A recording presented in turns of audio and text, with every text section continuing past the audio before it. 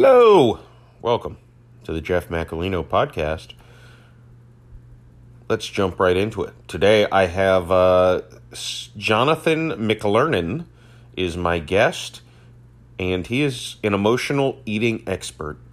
He's lost 100 pounds. He is a trauma survivor. We talk about that. Almost murdered in South Africa. Fascinating story. Sad story, but amazing to hear. I don't know. He's a nutritionist, and he focuses a lot on behavioral psychology, which is so interesting to me. I know in the past, and I think I've mentioned it on the podcast many times, that, I want to lose weight, I've done some diets, blah, blah, blah, and I've had people tell me, you're just not mentally in a place where you're ready to lose a lot of weight. I need to lose about 50 pounds, thereabouts. End up talking a lot about his travels, his surviving this incident in South Africa, and then about his coaching with nutrition. It's fascinating, and a lot of talk about me in this one too, which I know. That's why you're here. No, I don't know why you're here. But I hope you enjoyed it. It's a very interesting conversation, and I hope anyone who has any struggles as far as weight loss and stuff like that, or really, I feel like it translates to just bad habits. Even if you're thin, if you have a problem with smoking or drinking like I do, or or eating too much pizza, whatever it is. Very fascinating. I'm including all of Jonathan's information in the show notes, of course, as always. And, maybe you'll benefit from reaching out to him as well. Fascinating conversation. I think you'll enjoy it. And let me know if you do. All right. Without further ado, here's Jonathan McLernon and me.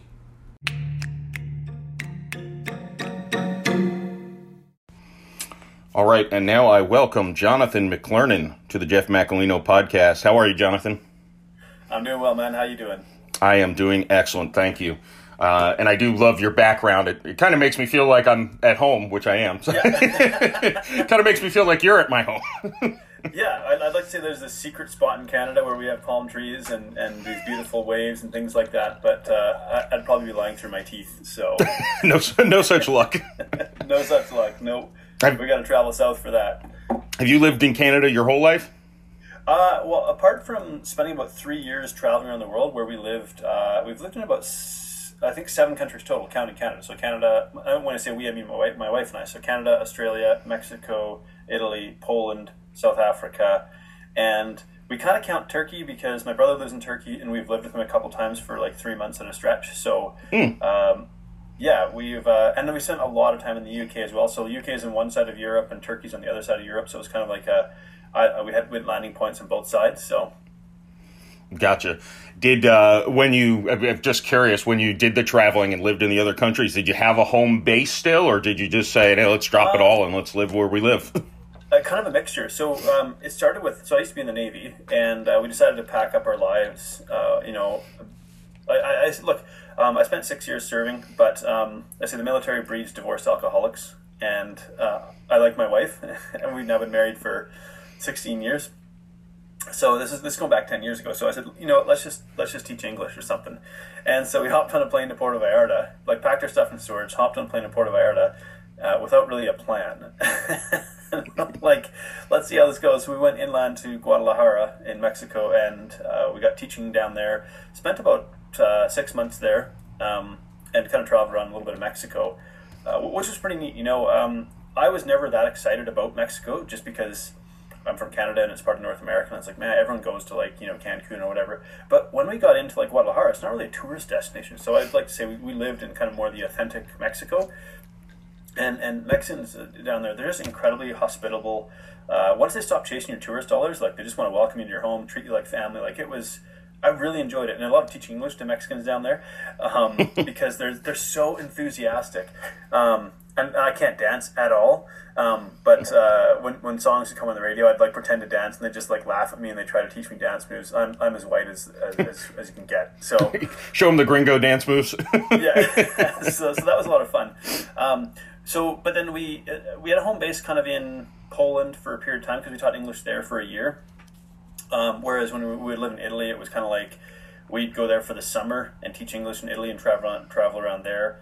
And in South Africa, we never really actually ended up getting to do a lot of traveling around Southern Africa, of the continent, and we'd intended on it, but work ended up being a lot busier than we thought, and so it was a mixture. We had one stretch, I think, where we went like 3 months where we didn't spend more than 2 weeks in one place, and I will say there is something to be said for having like a home base. Feel like you have somewhere to go home to. You know, it's cool being like a globetrotting nomad, and we covered like 45 countries and 5 continents, but there's something nice about having a place to call home. Yeah, I always like the idea of traveling in my head, but then anytime I'm out, it's like, I just want to get home. Well, I think the glamour of it, like it sounded like, and look, it was an amazing experience. Like I would call it like a life-changing experience, having done the experience so many different countries and cultures and things like that. Like it really is very eye-opening, but it also really highlights the sort of a common humanity in a sense. You go to these other countries, like, you know, I'm a foreigner, I don't speak the language, I certainly don't look like the locals, that kind of thing. And but really, we're all just trying to do the same thing. And so, in that sense, it was a really cool experience. But like sometimes travel just sucks. Like jumping on airplanes, trying to get, you know, hours spent waiting in airports because the flight's delayed. You know, getting on jam-packed trains where people are just crammed on like cattle in cars. Like it's not always quite so glamorous as, I don't know, some maybe Instagram travel photographer might like lead you to believe. Yeah. You know, I remember we went to Fiji and you know, we went to this little island resort and, you know, it looks really beautiful, and you walk on the backside of the island, it's like what they use for a garbage dump, and you're like, oh, that's paradise. That's when I went on a cruise, one of the stops, I think it was Costa Maya in Mexico, and instead of doing one of the typical tourist excursions, I found a dude and rented a golf cart from him and drove quite a distance, and it gets shitty real fast when you leave the tourist area. Oh, it does. It was like that in Cuba. So we got like a resort, a hotel, not a resort, like we got a room at a hotel in a resort. Like, we bought an entire resort. Just booked the whole thing out, yeah. We got it in Veradero, and we paid someone at the time, it was like $5. So they had like a Cuban peso and a convertible peso. And the Cuban peso is only for Cuban nationals, and the convertible peso is like the tourist currency, and it's kind of pegged, or at that time it was connected to the US dollar. And so we paid 5 convertible pesos. Now, to put context on it, I think their wage was somewhere around like 30 convertible pesos a month. So it was really like equivalent to like $1 a day. This is going back a few years. And so we paid someone $5 to take us on a tour outside the resort and go see like the real Cuba. And really like see what it's actually like, and it's pretty rough.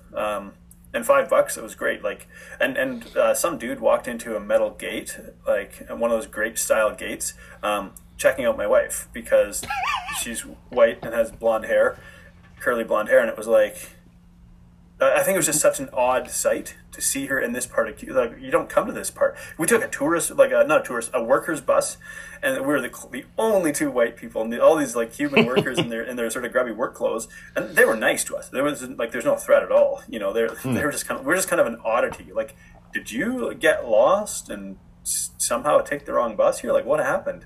You know, and but we got a pineapple for like 10 cents. You know, it was just crazy. And so it was really neat to see the actual country and how the people actually live versus what's portrayed in, say, like a tourist brochure. Right.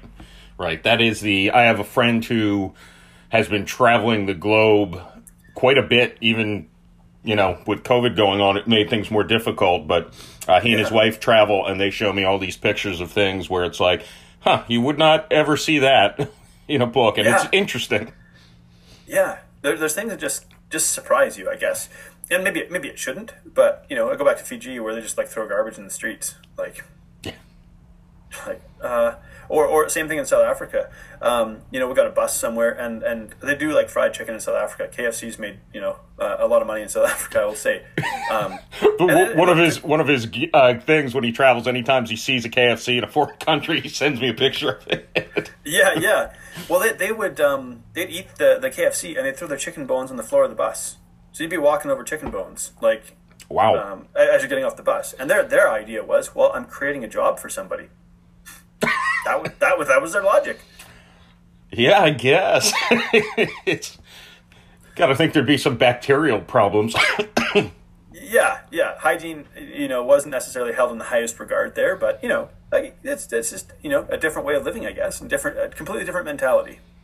Yeah, I guess it's, if you think about it, it's, everyone's gone to their friend's house where everything is perfectly clean and organized and there's not a speck of dust anywhere in the house. Yeah, but you never want to sit on the couch then. You're like, oh my gosh. Oh, right. And then you've gone to the other house where it's like the dishes are piling out of the sink and it's like this person hasn't cleaned their house maybe ever. Yeah, I was trying to nuzzle in between those. Yeah. You want to go somewhere that like feels like you can make yourself at home, but it feels like there's a little bit of care that goes into it, So I think we would fall into that category in our place. We've got a young one. He's just 5 months old, and so like life is a little bit busy. Like learning to adjust. We're first time parents. We're learning to adjust to that. And so I'm like, things don't look perfectly pretty. Things might not be dusted and stuff like that. But you'll still be made to feel welcome, and there probably won't be a pile of dishes with a herd of flies buzzing around. So yeah, you got to get to the dishes before the flies. That's my personal rule. I'll let them soak, but I would think you'd probably get because it's a little more tropical down there than it is up here. See, the one thing about having a winter where it gets cold and like really cold and snow on the ground and stuff like that is the insects. A lot of them die off or go into some sort of like hibernation type state, and you don't see them for 6 or 8 months of the year. Boy, that would be nice. So, the other thing that's kind of handy is if you run out of freezer space, you just stick it in the snow in your backyard. Like, how stereotypical. We can't do it right now because it'd be the equivalent of like in the mid-90s right now. Like, it's pretty hot here. That's the other thing. We have huge temperature fluctuations. So we would go from like really cold, like sub-zero, to really warm. Like we can get, where my parents live, can get up to over 100, 107, 108. So, but a lot of people don't think about Canada that way. No, well, that's where I live. St. Petersburg is a peninsula attached to a peninsula of the state of Florida. Yeah. So I think I'd heard we in St. Petersburg have never even gotten to 100 degrees. Really? We'll get, it feels like 120 degrees with the humidity, but the actual temperature, because all of the breeze and the water kind of keeping us a little bit cooler, we're kind of a weird little anomaly. Sounds like kind of a really nice place to be, like a really moderate climate then, other than maybe the humidity. Yeah, it can be pretty oppressive. You just, for 6 months out of the year, you're just going to be wet constantly, especially if you're a larger fella. Yeah. you glisten. Yeah. No, I definitely do better like in Canada than Australia, like because Australia is very hot as well. They have down their south, which because they're in the southern hemisphere, their south gets a bit cold. But up in the north, like where her parents lived there for like 15 years, and we'd fly into there, and you go in the middle of winter here, say in December or January, and it's the middle of summer there. So you go from like minus 40 Celsius, which actually I think minus 40 Fahrenheit. They actually meet up there. I think you go from like minus 40 to plus 40 and humidity, which would be like over 100 plus 100% humidity. It's just really it's very hard to adjust to. Wow. Yeah, it's temperature swings can be crazy. Then you throw in like jet lag too, because it's a really weird sort of time difference, like 17 hours, and so it's not really a clean sort of time switch either. Yeah, when I started recording podcasts is when I realized I'm decent with American time zones, but I'm really dumb when it comes to international time zones. It takes me 15 minutes of Googling and looking at the clocks to make sure I'm scheduling things at the correct time. Yeah, It's bad. So I don't know how much you like to talk about this aspect, so we don't need to go in depth if you do not want to. But one of the things I read on you was about surviving basically an attempted murder in South Africa. Yeah, well, it was we just passed the 10-year anniversary of it. So yeah, it was 10 years ago, and I've done the work, so I can talk about it. I'm fairly open about it. So we were working for an NGO, non-government organization. They were government funded, but a private organization working with underprivileged youth, essentially. So we were teaching them young life skills, helping them become more employable, that kind of stuff. And we were working out on a nature reserve. And this had nothing to do with our students at all. But the way the sort of reserve was laid out, there was kind of an L shape. And so you would have the dining hall at the top of the L, then you'd have the dormitory, then the bathrooms, and then tucked off to the side, furthest away from the dining hall, was the instructor's cabin. And that's where we were. So it was a Monday night, and everyone was in the dining hall eating dinner and just having a good time, that kind of thing. And it's winter over there, so short days. So it was about 6:30 at night, and so it was dark. And I would just walk back to the cabin by myself. Everyone else, like literally everybody else, was in the dining hall, and the door was slightly ajar, and something should have clicked. But of course, I was in the middle of nowhere, like on a nature reserve. Like why would I be thinking about that? And then I open the door, and there's 3 guys in the cabin. And they're actually sitting at the table eating rusks, which is like a hard biscuit that you dip in tea. And that threw me off a little bit, because one of them, I recognized one of the faces, and it turns out he was one of the rangers on the nature reserve. But there was a 4th guy that I didn't see. And he was outside the cabin. And this is dark. It's dark. They're dressed in black. They're black. Like, the only thing that shines is their teeth, if there's a bit of light on it, kind of thing. And first clock over the head, like with a rock or a brick, like just crack. And all of a sudden I'm reeling and trying to figure, like, what is happening, And there is that moment where I think my brain, like the brain goes into denial. And I was like, this isn't real. This can't be happening, And then you get hit again and knocked down and started getting kicked and stomped and like screaming for help, and nobody was hearing it. Right. And they had a knife, but I was very fortunate they didn't stab me. Because like the HIV and AIDS epidemic over there is very serious. Like I would estimate 60 to 80% of the population actually has like HIV, and so there's a high risk of transmission there. So anyways, they're basically stomping me, and their idea is to beat me to death. Right. I found out they'd done that like the night before to another guy and succeeded, unfortunately. And fortunately, I'm a pretty big guy, and but I'm bloodied and I'm concussed and I'm seeing stars, and I mean, just in total shock that this is even happening to me. Like, why? But I managed to sort of fight my way to my feet and break free from them, and kind of stagger, stumble, run over to the dining hall where everybody else is. And for some reason, they didn't pursue me. I don't know why. Maybe they just thought, well, whatever, we'll just get back to him. Like, maybe they went back to, let's just keep ransacking his cabin or something. So I managed to get into the dining hall, and my face is covered in blood, and I'm dirty and bruised, and I'm like, I've been attacked. There's guys out there. I don't know what's happening. I don't know how many there are. Like, and so we had probably 20, 25 students with us, and there was myself and my wife were instructors, and there was one other lady that was sort of helping out, and so we ended up barricading ourselves in the dining hall. Because again, we don't know how many are out there. Sometimes they travel in roving gangs of 15 or more, and so we're kind of trapped in there. But I realized we're like sitting ducks, because if they do have guns, which thankfully they didn't, but if they did, they would have just shot us through the windows. It's just like picked us off one after another. And so they did try to break down the doors. They had shovels and they were trying to smash the doors down. But in South Africa, they have like bars and across all windows and doors and things for this reason.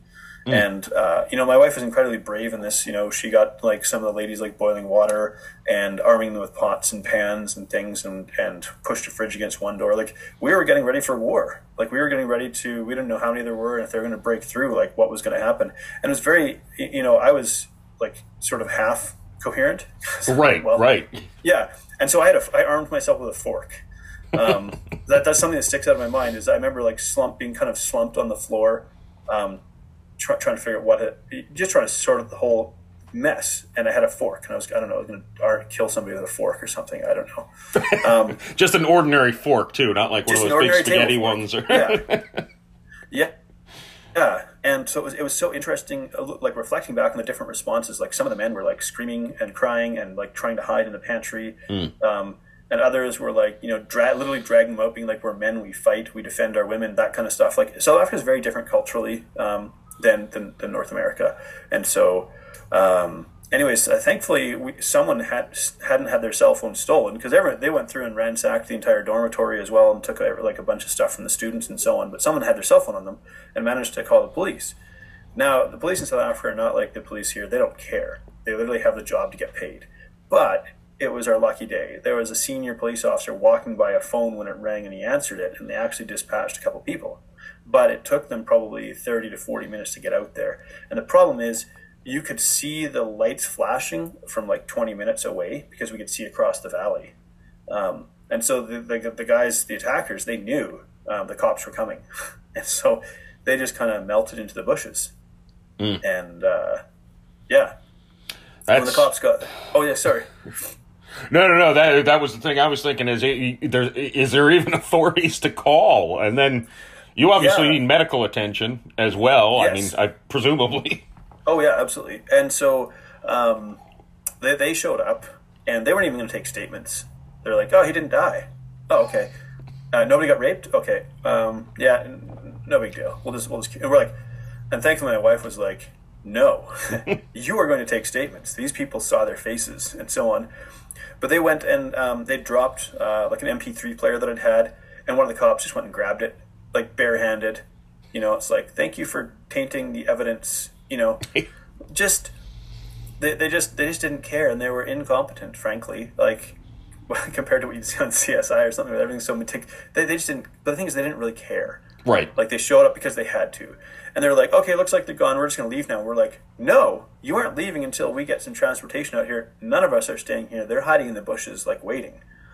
And so we had the cops go and look around. They actually found an external hard drive of mine, which worked out in my favor because we had some photos stored on there and things. They stole everything of ours, like probably like $3,000 worth of stuff. We weren't like just. I mean, that would be like the cost of like replacing everything. Like we had a couple laptops and stuff like that. And so, right. But anyways. So they did find that, but again, they just grabbed it with their bare hands and like contaminated it with finger. Like it's just they weren't even trying, and so. But when we look back, there were some things that should have like. But again, you don't think about it. The Monday morning when we got there, because we went back into town, the town that we're living in for the weekend, and someone else came out and supervised the students. When we came back the Monday morning, we're like, man, our cabin's a little bit messy. We should like we'll let this the organizer know so she can let the weekend supervisors like let them know, like leave our cabin a little bit tidier. But really, I think what happened is they'd ransack the cabin, but our stuff wasn't there, and they'd come back to like ransack it again. And now there was helicopters flying overhead throughout the day, but we didn't think about it again. But I guess because they'd actually beaten a guy to death the night before, like they beat his head in essentially, but they didn't warn us. Like they didn't be like, hey, by the way, on the neighboring farm, like a dude was beat to death. And they're on the loose still. and they're on the loose, and we haven't found them.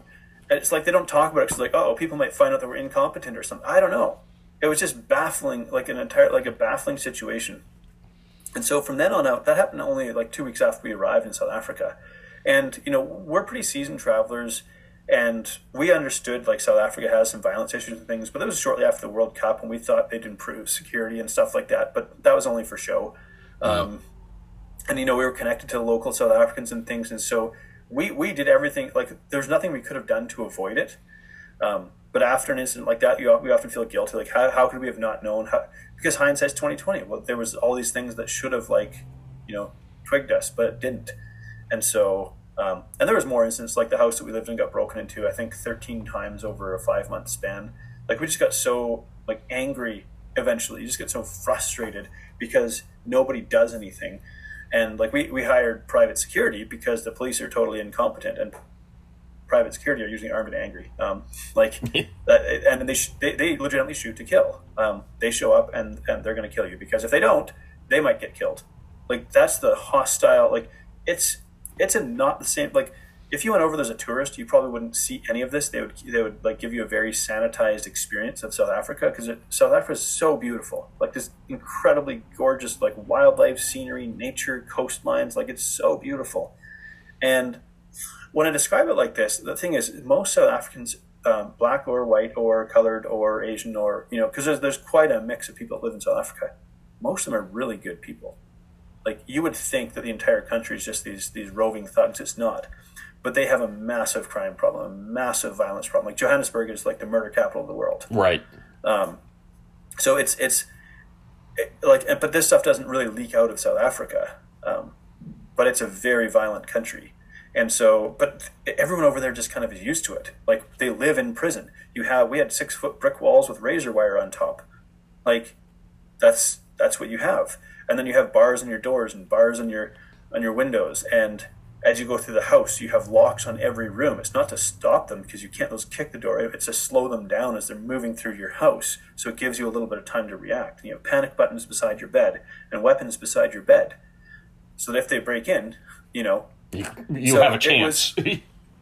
So for someone who grew up in small town Canada, where everybody, and you're not afraid to walk down the street at night, like, to go to that where you're basically living in prison, like, it was that in itself was traumatizing. And I won't describe some of the other things that happened just for sake of time, but there was a number of other incidents that happened that eventually we just, like, we can't take this anymore. We had to leave. Like, we're gonna have a nervous breakdown because we would sleep in shifts, my wife and I. Somebody was awake all the time. One of us would be awake because we have to be awake and alert for what's going on. You hear a tree branch scrape against the window or something, and you're like who's out there, kind of thing. Yeah, and you're never getting deep sleep. No, and so to live in that kind of environment, and part of the reason why we stayed, because people was like, why didn't you just leave? For two reasons. One, we loved the work that we did. Like, it actually felt like we were doing something that was making a difference in stuff. Like, we knew of the 20, we had cohorts of 25 that would come through, and we knew that of the 25, we might make a difference in 3 of their lives. But that felt like we were actually doing something meaningful, because we recognize that we come from a privileged country. Like, my wife comes from Australia, I come from Canada. And so, I don't know, we felt like we were doing it. It felt good to help somebody. And we also felt like, we have the option of hopping on a plane and going back to a first world country. These people don't. Like, the Black South Africans suffer. They suffer this violence. There's a lot of, because there's 8 different ethnic Black groups in South Africa. There's not just like one homogeneous, no, there's 8 different ethnic groups, because none of them are from there. They all migrated down there and killed off the indigenous South Africans, actually. That doesn't get talked about either. They nearly, like a genocide. That doesn't get talked about in the history books, though. But because there's such a mixture of cultures and languages and cultural differences, there's a lot of violence between these different ethnic groups as well, because they hate each other. They have different rituals for transitioning into manhood, or different rituals for transitioning into womanhood. And if you didn't do this one or that one, if you didn't get circumcised with a rusty razor blade in the mountains when you're 17 years old, you're not a man. That's one of them, Like, and some of them die from infection, having that done to them. Oof. Like, right. So it's just stuff that we don't even think about. And we might say, like, that's like ridiculous, but they've been doing this for, I don't know, thousands of years. Who knows?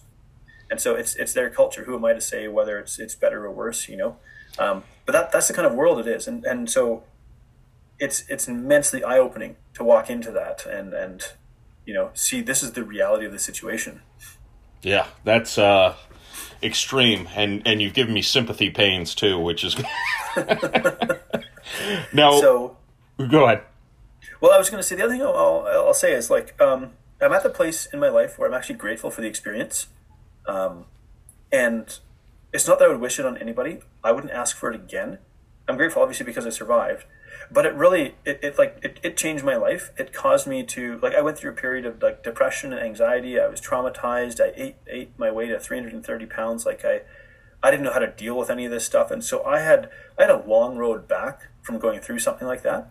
But I wouldn't be where I am today doing what I do today if it hadn't been for something like that and the struggles and the fallout from that. That's a very, I love that you said that, because I always, I've not had anything nearly that traumatic happen to me ever, fortunately.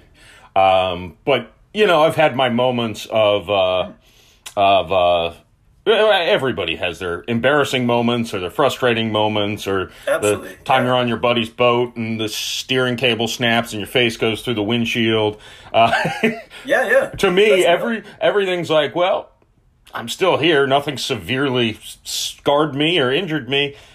It's a good story at this point. If you can, if you can realize that And again, obviously, it was nothing that extreme ever. Yeah.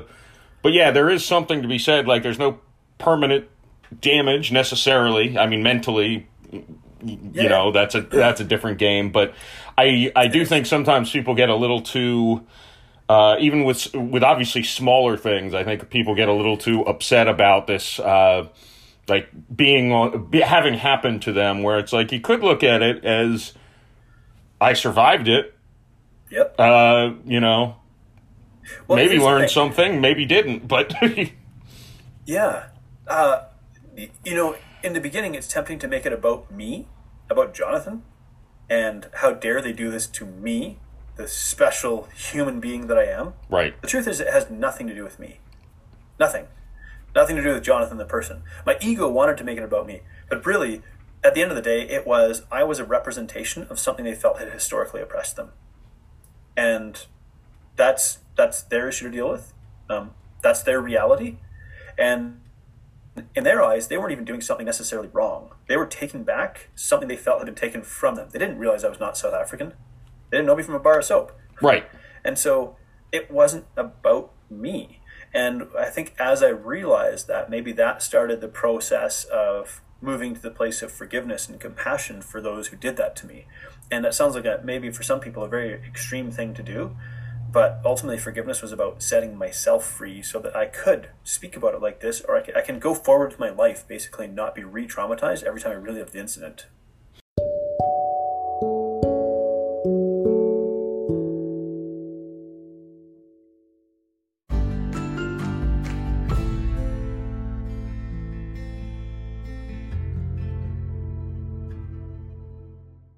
You kind of mentioned a segue point too of you ate your way to 330 pounds, and I know you've lost at least 100 pounds since then. I don't think it gets talked about enough, and I think it sounds like you do talk about this, is the mental. I'm someone myself who I've perpetually 50 to 60 pounds overweight. And, you know, I talk about losing weight. I go on diets here or there. I lose weight. I gain it back. Somebody said to me once, you know, you need to be mentally ready to actually commit to losing weight to do it. You can't just be half-ass, you know, half in. What do you think about that? Well, here's what I would say. Like the diet mentality, like the diet culture, that this has existed for a very long time. But here's the fatal flaw. It says, I will get permanent results from a temporary effort. I'll temporarily change my behavior until I achieve my goal, and then I'll go back to doing what I was doing before so I can enjoy my life. Mm-hmm. That is literally why we get stuck in the yo-yo diet cycle where we lose weight, gain it, lose it. And I went through that. How long did it take me to lose 100 pounds? 6 years. Could I have, if I knew what I know now, could I have done it much faster? Theoretically, yes. Depending on how my life went. Because when we try to lose weight, for example, or transform our health, we do this in real life. It's like I would get this idea that if I was going to lose the weight, that somehow the universe was going to conspire to make my life easier so I could do this. It's like, no. Stuff's still going to happen. You know, get injured, have to retire from a trade I was a power line technician. You know, my wife had to go back to Australia for a year, and we had to be separated for a period of time while she was waiting on her permanent residency. Things like that. Just it's done in real life, navigating real life circumstances. The other part of the puzzle is you actually have to create permanent change if you want permanent results. So you have to build a new way of living. So that for most people is really difficult because they're like, well, I kind of like food is a source of joy and comfort and fun and all that kind of stuff. And it's like, well, I don't want to have to like only eat boring, healthy food for the rest of my life. And so that's why we keep going back, because the alternative seems too miserable. And we can only suffer through misery for so long, whether it's 3 months or 6 months or something like that, or even less, you know, before we go, no, I want to go back to it. So if you have to have a really good reason why you want to do this. There has to be, because change by nature is uncomfortable, and the way that our nervous system is wired, we're wired to seek comfort and to avoid pain. So right. You might have heard it said that we don't truly change until the pain of remaining the same is greater than the pain of change.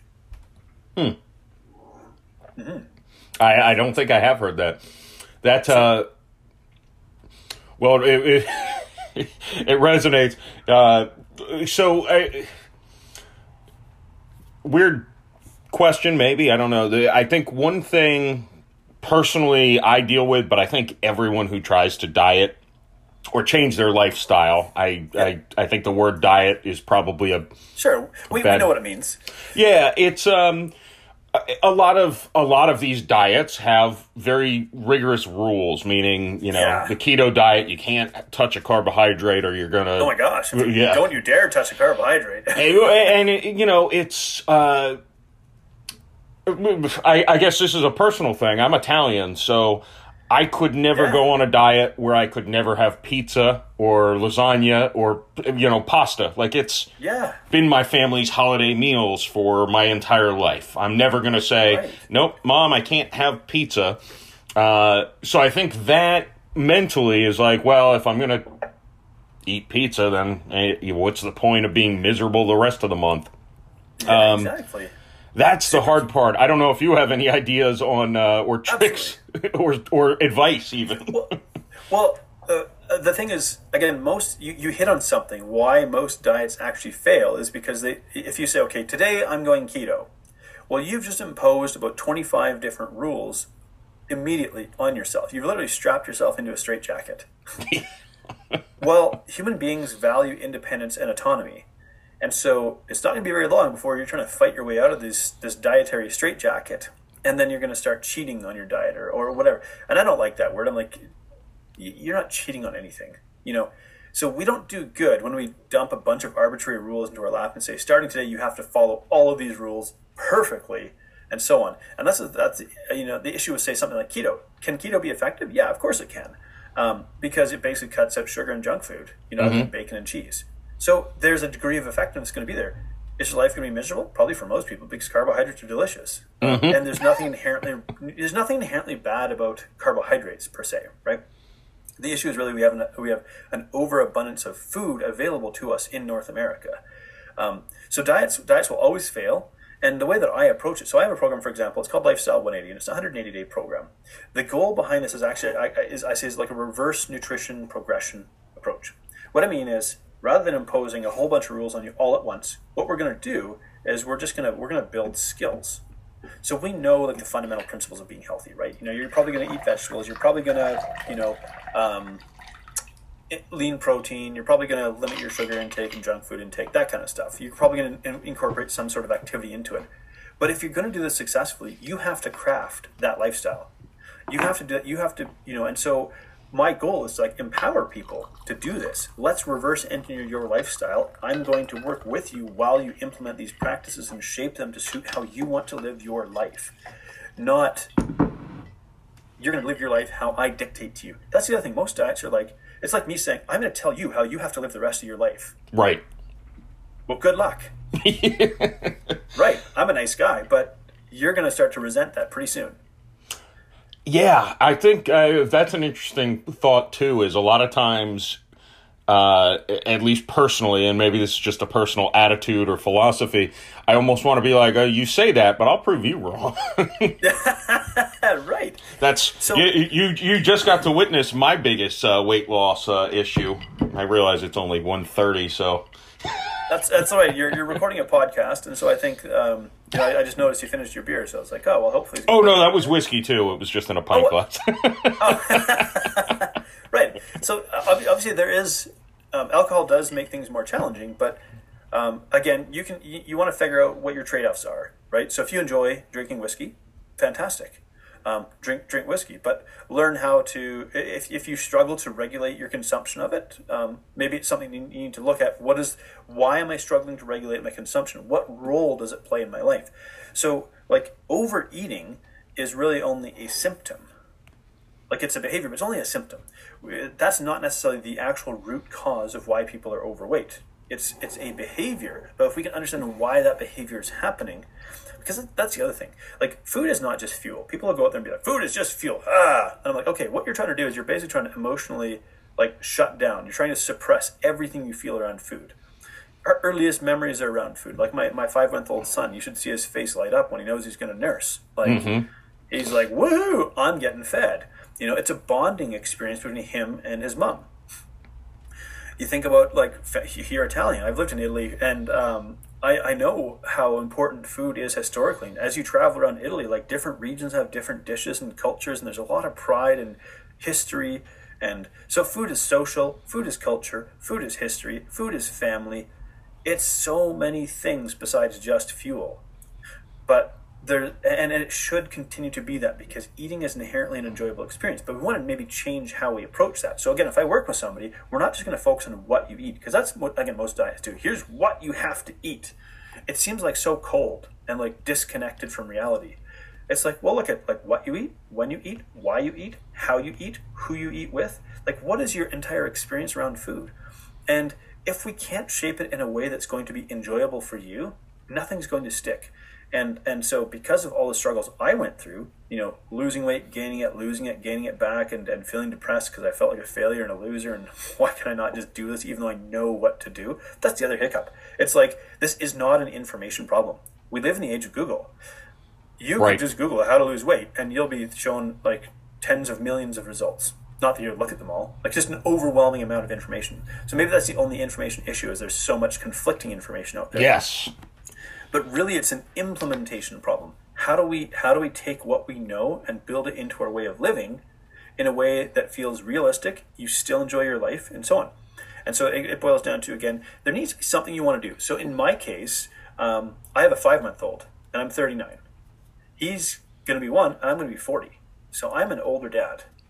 Yeah. I got to manage my health, because he's going to get more and more active. He's going to want to run and play and wrestle. And if I can't keep up with him, I can't be present in his life.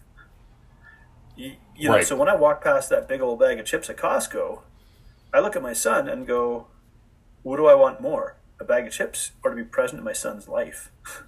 It's like, oh, yeah, I want to be the dad that can be present with him. That's it. We went different routes on that. Not that it was intentional, but I actually wrote down earlier your joke, and I was going to spit a joke back at you. You said about the military breeding divorced alcoholics, and I'm like, well, I was never in the military, but I'm still a divorced alcoholic. That didn't stop me. But I had my kids at 23 and 25. Okay. So I'm going to be 43 when my youngest son is an adult. Yeah. And I'm divorced, so it's an interesting, interesting way that plays out, because I wasn't able to do all the traveling and stuff that you did. If you had a young child, you wouldn't have been able to do all of that. Yeah, absolutely. And now the flip side is, presumably, if I, don't kill myself, because, the last 3 days, the only thing I've put into my body is whiskey and pizza. I got a Sicilian deep dish pizza, and it lasted me 3 days. And whiskey, and a couple cups of coffee this morning. So Yeah, well, the blood alcohol can act as a bit of a disinfectant, if I could put it that way. That's a bit of a crude way of putting it, but there is that element to it. So maybe not all the pathogens can survive with the alcohol circulating around in your blood. So we could try and put a positive spin. If the pizza has tomato sauce on it, cooked tomatoes are a great source of like magnesium and lycopene and vitamin A and vitamin C and so on, right? So there is some, the cheese is a source of like calcium and some protein and so on and so forth, right? We can sort of piece it together, but yeah, The bigger question would be like, why is that happening? If you don't want it to happen, because ultimately, if you want that to be the way that you go, like then the way that you live, then who am I to come here and say you should live differently, right? That's interesting, because you said it earlier. What my goal is always, and I'm not actively. I understand that at this very moment, I'm not mentally prepared to lose a ton of weight. I just like to maybe drop a few and not gain weight while I'm preparing myself. Well, let's ask the question: why do you want to drop a few? So I can look better. That's almost entirely it. Okay, so why do you want to look better? Things are opening up again. I wouldn't mind getting laid a little more than I have over the last year and a half. Let's be honest, man. Right, of course. So, but that's a valid reason. So, but here's what we get to. right? Like, and I was just kind of sort of, I just switched over to coach mode temporarily for half a second there. I was like, okay, let's figure what's going on here. Because if that's a motivating factor for, I don't care what your motivating factor is. If it's like, if you want to look shredded and make your ex jealous, great. Let that power your transformation. If you're wanting to get some action, great. Let that power your, let that be your reminder. This is why I'm doing this. Who are we kidding? Sex drive is a powerful motivator for us to do things. Yeah. I still like to look good for my wife. Let's be real. So you don't have to have this noble aspiration. It's whatever it is that lights a fire under your butt that goes, this is why I want this. Cool. And part of it too, though, is a lot of the motivation also comes from, well, right now I'm about 260. If I weighed 210 pounds right now, and I'm 6'2", so that's about what I should weigh, is around 210. Give or take, yeah. I wouldn't feel bad about, all I've eaten for 2 days is pizza. I wouldn't feel bad if I was 210. At 260, it's like, you fat slob. Why did you eat that? You didn't need to eat those last 3 pieces. You could have waited till today and you just spread it out another day. Right. So then the question is, well, why didn't you eat them? I can tell you 100%. It's the same reason that this is always ingested. It gave me comfort. Yeah, exactly. Right. And so what we say is, or what I like to say to people is that compassionate awareness is the first step to change. So there's a lot of behaviors that occur under the radar. We don't really think about why we do it. We just do it. An example I often give is when you drive from one place to another and you've done that drive many times over, and one day you just do that drive, you get there and you're like, holy crap, I don't even remember driving here. How did I get here safely? Yeah. Yeah. Another part of your brain took over and you ran that circuit on autopilot. Well, so a lot of our behaviors are like that, where we don't really know how or why or what. We're just, this is what I'm doing. And so I was just asking a couple of probing questions, for example, and I'm glad that you're comfortable just kind of sharing openly on air. That's cool. But, right. Let's be real. This is the real humanity of trying to create changes. Let's figure out what's going on. But let's stop creating judgment around this, because I would say, does calling yourself a fat slob actually motivate you to change? No. No, it does not. It's going to make you feel like crap. Yes. Right. It'll make you feel like crap. And then it'll make you want to eat junk food to comfort yourself. You are 100% correct. Right. And so it's when we switch, so that's why I use the word compassion. So compassion is not a get out of jail free card. It's okay, if you're your third whiskey bottle, your third, 2-6 or whatever into the day, I'm not going to say keep on piling it on because you had a hard day, right? That's not helping you. But on the same token, I'm not going to say you're a fat, lazy loser. I'm going to say, let's figure out what's happening here. Let's actually understand this. And so one of the steps of creating change is to bring some of your unconscious or subconscious behaviors back into your awareness. Oh, this is what I'm doing. This is why I'm doing it. Now, if I'm going to change that behavior, let's say drinking whiskey or eating pizza, they're a solution to a problem. You go, I feel uncomfortable. I eat pizza. I feel better. Your brain goes, sweet, that was pretty easy. Now we have a solution to the problem of feeling uncomfortable. It's a life hack. Pizza. Right, exactly. Now, the unfortunate aspect of it is it has this side effect of causing weight gain.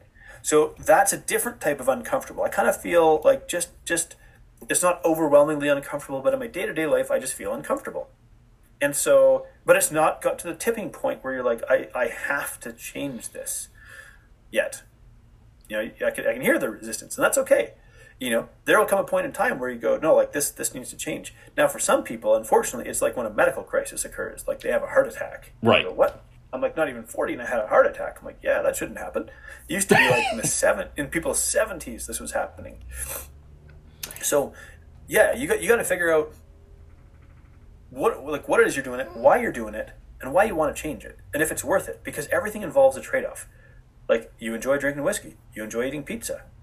If you're going to change that, and don't go into saying, I'm never going to drink whiskey or eat pizza again for, a year till I lose the weight. I'm well, no, they play a role in your life. you might want to adjust how much of a role they play in your life and go, okay, when I'm doing this for comfort, are there other ways that don't involve food that I can find comfort or joy in life? That's and frankly, the reason I decided I'll go all in and be honest with, I'm hoping someone listening to this is going to say, oh, wow, that strikes a chord. I'm guessing my personal issues are not that uncommon or unique. No, I mean, maybe they're very specifics, but whether it be tacos and tequila or pizza and, so it's and you currently coach people basically to help with weight loss. That is what I do. My company is called Freedom Nutrition Coaching, and the main program I work with people in is called Lifestyle 180. It's this 180-day program where we help you. I work with you to craft your new way of living, your new lifestyle, so that at the end of it, you're not like, I'm glad that's over, I'm going back to something. It's like, no, we're going to create the lifestyle that moves you towards the health you want to get to, the weight you want to get to, but in a way that you actually enjoy it. And along the way, when you screw up, when you fall into old habits, old behavior patterns, well, that's what the coaching is for. It's like, let's figure out what happens. I don't use people's mistakes as ammunition against them. That doesn't work. But I say, we're going to ask the hard questions, but I'm going to do it in a way that you're going to, like, for some reason, you felt comfortable sharing. When I just asked a couple of probing questions. We didn't get really deep yet, but you felt comfortable enough to share. And I'm like, awesome. That's what I want to do. I want to create a space where I can ask the question. You can answer them because I'm not going to judge you.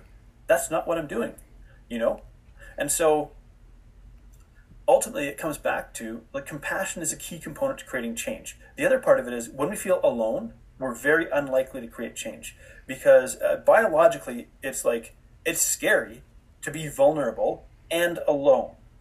So now if you connect with a coach and you work with a coach or a therapist or a practitioner of some sort, well, and I have a very relational style of coaching.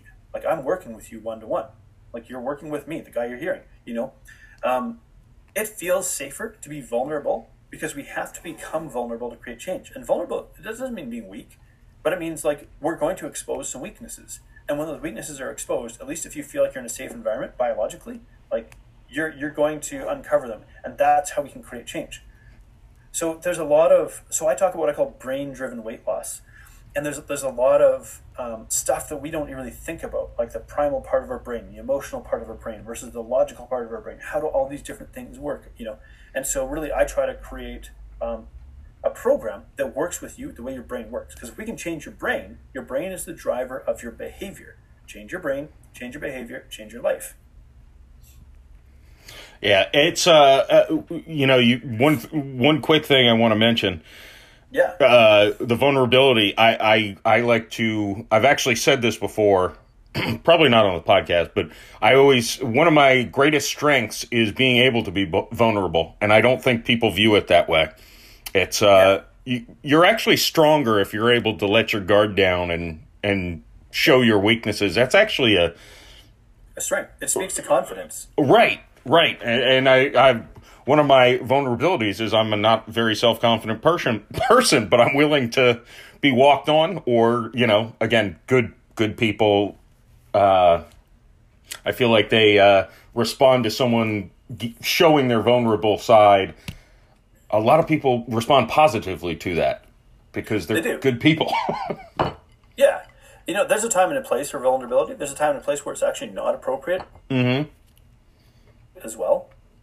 And so it's kind of knowing that because vulnerability itself has a bit of an allure to it. If you post a vulnerable post on social media, you'll get a lot of likes and comments and they'll feel really good. The problem is a lot of them are just sort of empty. Like, they're well-meaning. They are well-intentioned.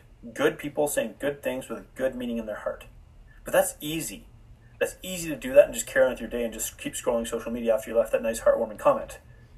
Right. The hard thing is to actually come and connect with you like a human being and go, let's work on this together. Let's do the hard stuff together.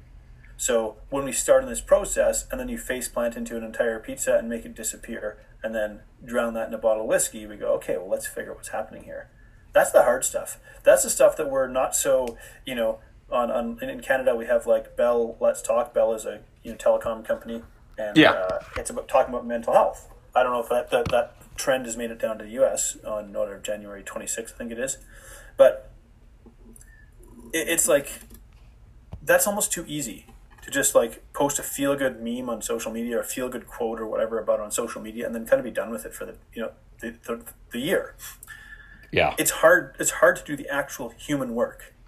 But like that's what I do as a coach. That's why I work with people, because it was a coach who showed me compassion, a male coach. I didn't expect it. I didn't expect as a male to talk about compassion. I didn't expect as a male to talk about vulnerability or to talk about emotions or things like that. But we all have them. Like all of us. My wife used to call me the Tin Man because like I kept everything hidden. But the reality is they were all there. I was just afraid to show it because I thought if she saw it, she would think I was weak. Turns out she didn't. She's still with me and she loves me more because I'm more human, right? Emotions make us human. Yes. So, if we can create the space for compassionate awareness, we can really genuinely create change. And so I don't hear a lot of people talking about this, but like my goal when I work with somebody is that they wouldn't have to diet again because we've done the hard work, the real work to create the permanent change, the shift in identity. I went from being the athlete to the jolly fat guy. We might have to save this for another conversation, really. But, we talk about your sense of identity. So right now, if your sense of identity is I'm a divorced alcoholic who loves pizza, your behaviors, you will act that identity out on repeat. That's an extremely good point. Right? Insightful. Yeah. So your sense of identity, your brain wants to keep that secure. And so it will act that on repeat. So when we talk about transformation, there has to be a shift in identity. So I went from being the jolly fat guy who was the garburator who ate everything in sight. That was the identity that I adopted to basically justify my overeating, to the dad who's staying in shape because he wants to be able to play with his kid. Yeah, that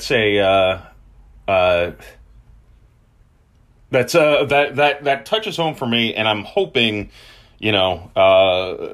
usually I keep things pretty light on the podcast, but I do like to teach people things, and I'm hoping some people listening this is hitting home. And if it's just me, then, well, you get to listen to my own little mini therapy session. Well, it means that we've had a good conversation, right? So. Yeah. And, Jonathan, you're an extremely intelligent person. Just from your bio, I know you have a background in nanotechnology. Yeah. I don't even know what that is. It sounds smart. Yeah, I was chemistry. I did chemistry and marketing psychology at University of Victoria in Canada here, and nanotechnology is just working with things at a very small scale, molecular scale. So you have on the metric system, you have like a meter, and then you have like a centimeter, so there's 100 centimeters in a meter, a millimeter, so there's 1,000 millimeters in 1 meter. Then you have a micrometer, so there's 1,000,000 micrometers in a meter. Then you have nano. So nano is the next small size down. So it's like 1 billion nanometers in 1 meter. So it's dividing a meter, which is like 3 feet 4 inches for the imperial system. A meter, it divided into 1 billion parts. That's the size scale of like molecules that I was working with essentially in chemistry. But we don't have to bore everybody with the fine details. Basically, you created the Ant-Man technology, right? There you go. So, yeah. It was actually Blu-ray technology I was working on many years ago, but yeah. Yeah. Jonathan, so to wrap this up, where can people find you, your website, yeah, all that stuff? Well, excuse me. Well, let's put a couple things out there. If you want to just reach out to me, Coach Jon, Jon, at freedomnutritioncoach.com. We can put these in the show notes too. Yes. Website being freedomnutritioncoach.com. If you want to see content like this on YouTube, it's nofndiets.rocks /YouTube. nofndiets.rocks /YouTube. Yeah. It's what we call a vanity URL, but it's more memorable than youtube.com / blah, blah, blah, blah. Yeah, that's right. What mine is. Right, exactly. So it's nofndiets.rocks /YouTube. And if people want a free resource to help out with like their cravings and things like that, nighttime eating, binge eating, because I'm a former binge eating food addict, it's nofndiets.rocks/crush-your-cravings. So nofndiets.rocks/crush your cravings. You throw in your email address and name, and I'll email you a copy of my it's about 25 pages. Shows you, 4 strategies to really deal with like cravings, nighttime eating, binge, that kind of stuff. And I'll tell you a couple stories of why people succeed in my program, of course.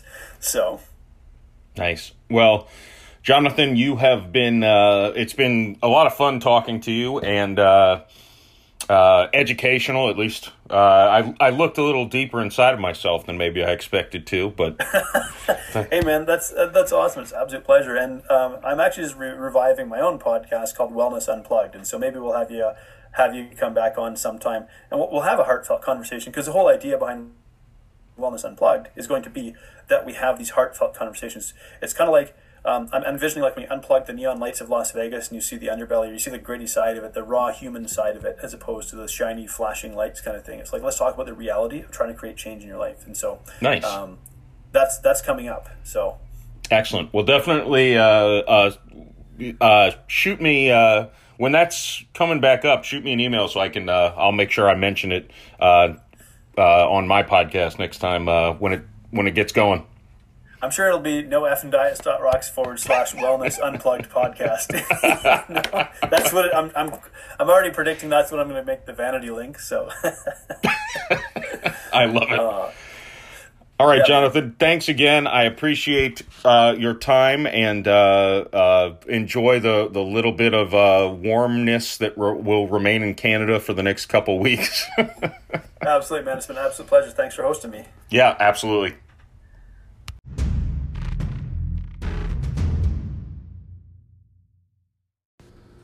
Well, that was it. Jonathan McLernon. Hopefully was relatable and not just the second half there, a bit of a personal therapy session for myself and my problems dealing with food. But he brings up a good point. And I think, I know for some people it's sweets. Sweets are something I never eat or crave, but yeah, pizza, whiskey, that's my jam. Anyways, thanks to Jonathan. If you think you could benefit, from using him as a nutritional coach, all his links are below. Really easy guy to talk to, and I might be talking to him again on his podcast potentially down the road. If I do, I will let you all know. Which will, probably just get deeper and darker secrets about me. One secret I'll tell you is, when you start drinking at 1 o'clock for a podcast interview, if you keep drinking, you're going to get pretty drunk before you fall asleep. I woke up and I have a lint roller that I keep by my keys and wallet, all downstairs, same place. Never lose keys, wallet, because they're always the same place. But I have a lint roller that I keep next to that, so in case I need it, before I leave, I can hit myself with it. Never moves from there, but for some reason I woke up and it was upstairs on the top of the railing upstairs. I have no idea what I was doing with said lint roller. No recollection of using it. I did not go anywhere. So, anyone's guess. It's not quite as weird as when I found a remote control in my toaster. That was a good 6 months ago, I think. That was harder to explain because, maybe I just... No, I can't explain either one of those things. I need to look into those cop body cams and consider getting one for myself, and just, if I plan on having a good night of drinking, just strap that on so I can maybe recount what the hell happened the night before. Anyways, the I hope you enjoyed the podcast. I hope you continue to share it with people. And if you haven't shared it with people, I hope you consider sharing it with people. And, if you love this podcast, great. I like having a variety of guests because you don't have to like all of them. It's like Joe Rogan. Try to listen to his podcast, but I'm not spending 3 hours listening to him talk to somebody I don't particularly care for. So, anyways, like, subscribe, share, comment, all of those things. And let's keep the momentum going. We're got into the top 10% globally. Let's shoot for the top 5%. Maybe by the end of 2021. So we got a little bit of time. So help me out. I will love you forever, and I'll try to cut back just a smidge on the whiskey and a little bit more on the pizza. We'll see how that goes. But hope you enjoyed it. Don't leave your remote controls in toasters or I don't know what the hell I was doing with this lint roller, but I'm questioning whether I should throw it out. All right. Enjoy your days, your night, whenever you're listening to it. Peace.